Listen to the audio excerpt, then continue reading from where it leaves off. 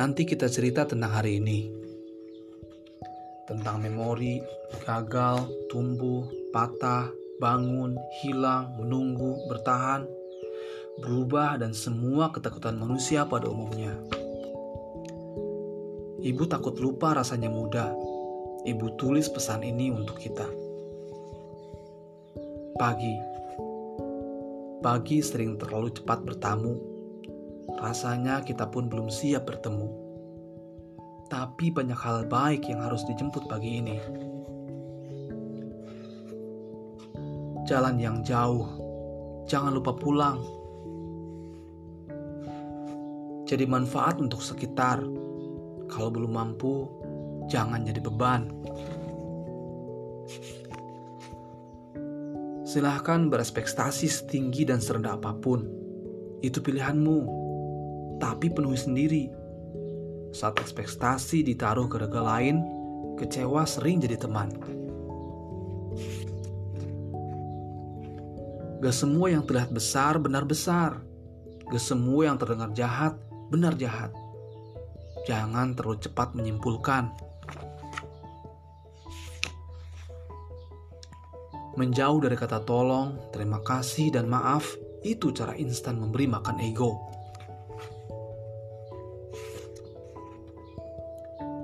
Berapa kali bertemu dengan mereka yang ahli membaca celah? Coba perhatikan, sulit dia bercerita tentang kurangnya. Mereka sempurna menurut pandangnya. Katanya hidup gak sepercanda itu. Coba tanya mereka, apa marah bisa buat masalah lari darinya?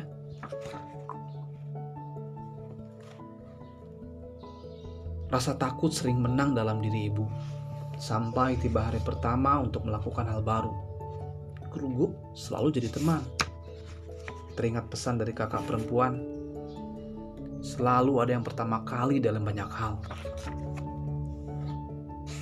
Ibu rasa presiden pun gugup saat pertama kali mereka bekerja. Kita buat yang lebih besar dari ekspektasi, ragu, dan semua ketakutanmu. Banyak mimpi yang digantung hingga pagi ini. Ada yang gagal, hilang, bahkan terlupakan. Kalau semua mimpi terwujud dalam satu waktu, mungkin pagi ini selimut dan bantal masih mengikat erat hingga malam tiba.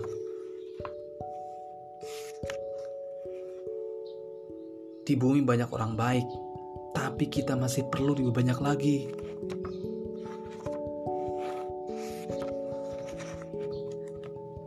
Kakekmu sering berpesan, kalau bekerja jangan setengah-setengah. Benar, beliau jarang salah. Semua yang sepenuh hati pasti sampai ke hati lain.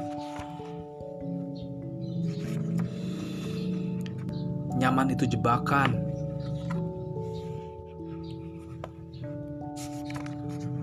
Kadang sabar dijadikan alasan penunda takut bagi kita yang terlalu rumit berpikir. Mungkin menunggu bukan pilihan terakhir.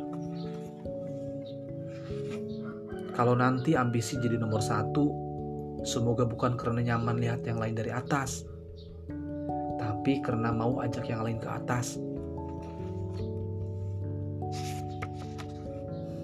Gak masalah beberapa kali kalah, beberapa kali mengalah, sampai tiba satu waktu untuk bangun dan melawan. Setidaknya bertahan.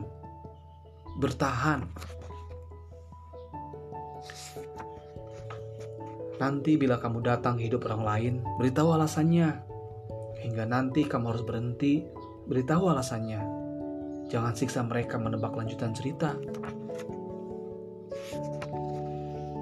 Bumi gak hanya berputar bagi kita. Jadi jangan egois.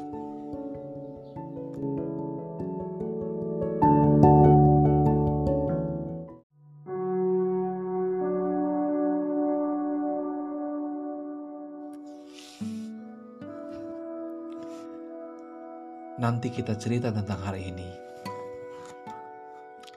Ibu takut lupa rasanya muda. Ibu tulis pesan ini untuk kita.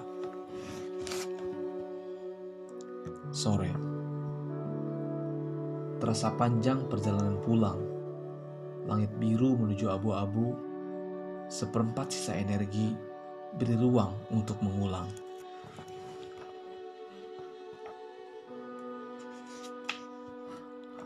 Rasa tidak yakin sering singgah. Mungkin benar, 100% bukan milik manusia. Dunia terlalu luas untuk kamu penuhi dahagianya. Pilih siapa yang mau kau bahagiakan.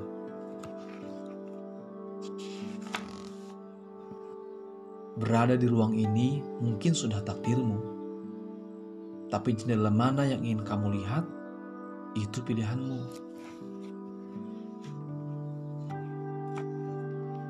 Sang Pencipta baik sekali, mengingatkan manusia dengan berbagai cara.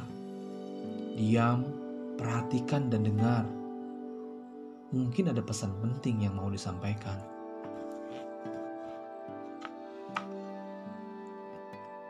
Katanya, kayaknya, kelihatannya, asumsi soal rasa yang sampai kapanpun akan jadi bisnis tak terselesaikan kalau hanya disimpan.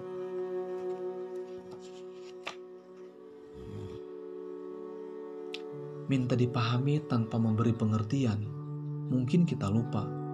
Bukan tugas penghuni bumi untuk membaca pikiran.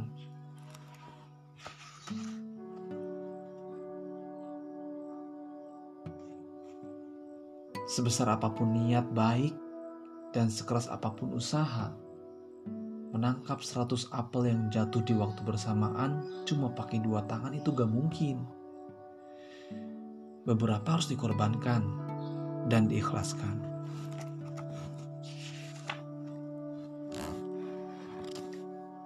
Banyak hal sederhana dibuat rumit oleh pemikiran sendiri.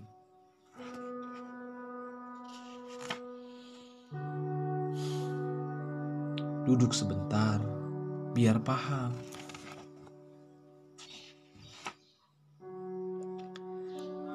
Rasa itu seperti tanaman, harus dirawat dan dijaga. Kalau tidak, ya pasti mati dan hilang. Ruang, pola, dan energi bisa jadi sama. Tapi kalau bukan porsinya, sudah pasti bukan. Bila lelah datang, coba lihat ke atas. Mungkin langit dan isinya sedang menghibur yang lelah di darat.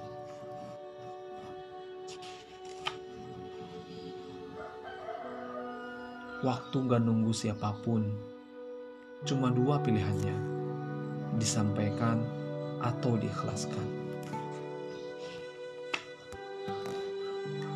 Kita sama-sama tahu, saat ekspektasi ditaruh di rega lain, kecewa sering jadi teman.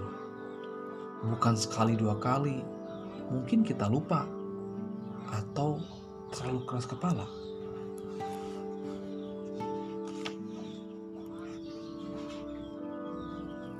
Saat dewasa, semua bergerak bertujuan. Tak mungkin ya berhenti, tak beralasan.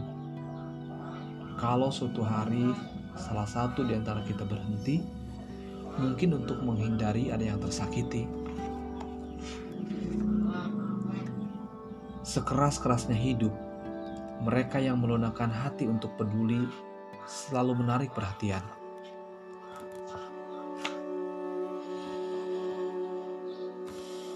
Tenang, gak semua harus ada jawabannya sekarang.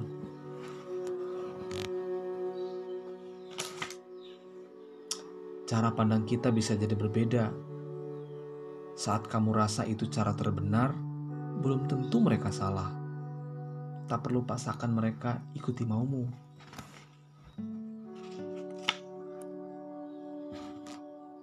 Dirasa yang paling menyedihkan dalam proses pencarian adalah tersesat.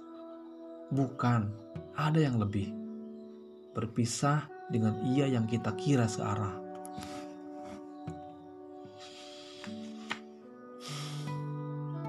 Nafas sebentar. Apa sih yang dikejar?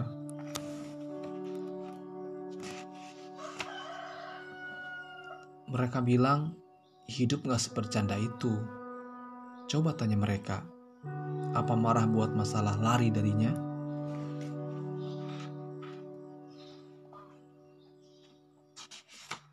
Kadang lelah jadi teman, tapi percaya harus selalu jadi pegangan.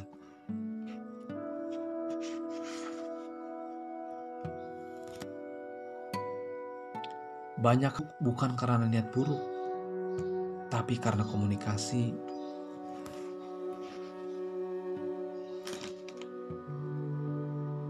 Karena yang gak dijaga akan hilang, dan yang gak disimpan diambil orang. Hidup itu lucu ya.